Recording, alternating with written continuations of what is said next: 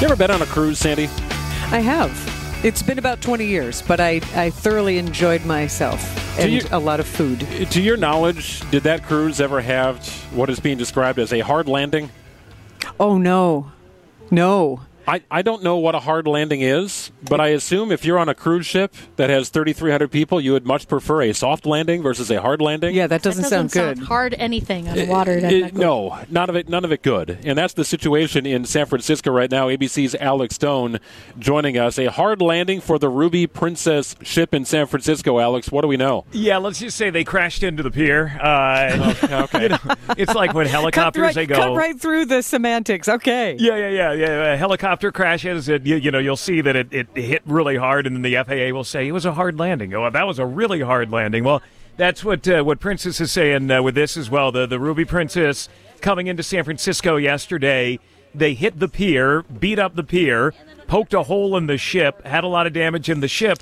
There were about 3,300 passengers who were on board, 1,200 crew. They got off the ship. That was the end of their cruise to Alaska. They reboarded with a new 3,300 folks, passengers ready to go. That was yesterday. They're still sitting at the dock in San Francisco waiting for the okay from the Coast Guard to go. They paid for their cruise. They're on board. They're drinking. They're eating. They're doing the shows, but they're not going anywhere.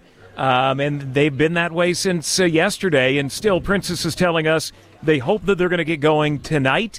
They have put an emergency patch on the outside of the ship to try to get okay from the Coast Guard to go. These are some of the people on board. They say they feel okay about it. I'm going. I'm still going. I have trust in the structural integrity and the ability of the inspectors to decide if it's appropriate or not. I think it's like a fender bender on a car, like when you just accidentally bump into something you shouldn't. You got to love the range there from one woman who's gone, oh, I'm just going, to one guy who's really thought about it, structural integrity, to the last one that's, it's like a fender bender. Why not? Let's just go. And people on board say everyone's pretty chill about it. This woman's on board. She called into us on FaceTime telling us. Probably about 4 to 6 months in the making for us. And we have birthdays, anniversaries. I'm currently pregnant and expecting, so we have a lot that we're celebrating on this cruise. So she says they don't want to cancel it. They are waiting. Princess tells us they're going to try to get a little bit of Alaska in, that once they get the okay to go, and then they're going to compensate all those passengers. They're sorry that they had damage to the ship and that they weren't able to go. They wanted to go last night, but the Coast Guard wouldn't let them go, and so they wait, and maybe they'll go tonight. Maybe the Coast Guard won't give them the okay, but right now on the outside of the ship, there is a big, ugly, welded patch on the outside of it that Princess is hoping that'll do it, and then they'll be able to go. That's just like fixing drywall, Alex, right? You just go to Home Depot, get the kit, and there you go, set sail. That's essentially what they did. They had their welding devices out there and, slap it on there and say, let's go. Oh, Alex, and that has to be a horrible feeling when that ship crashed into the dock in front of everyone. I watch enough Below Deck on Bravo to know. Oh, I'm with you. We have so many people here, David. We are Below Deck fanatics. I can tell you anything you want to know about Captain Lee or Captain Glenn or Captain Sandy.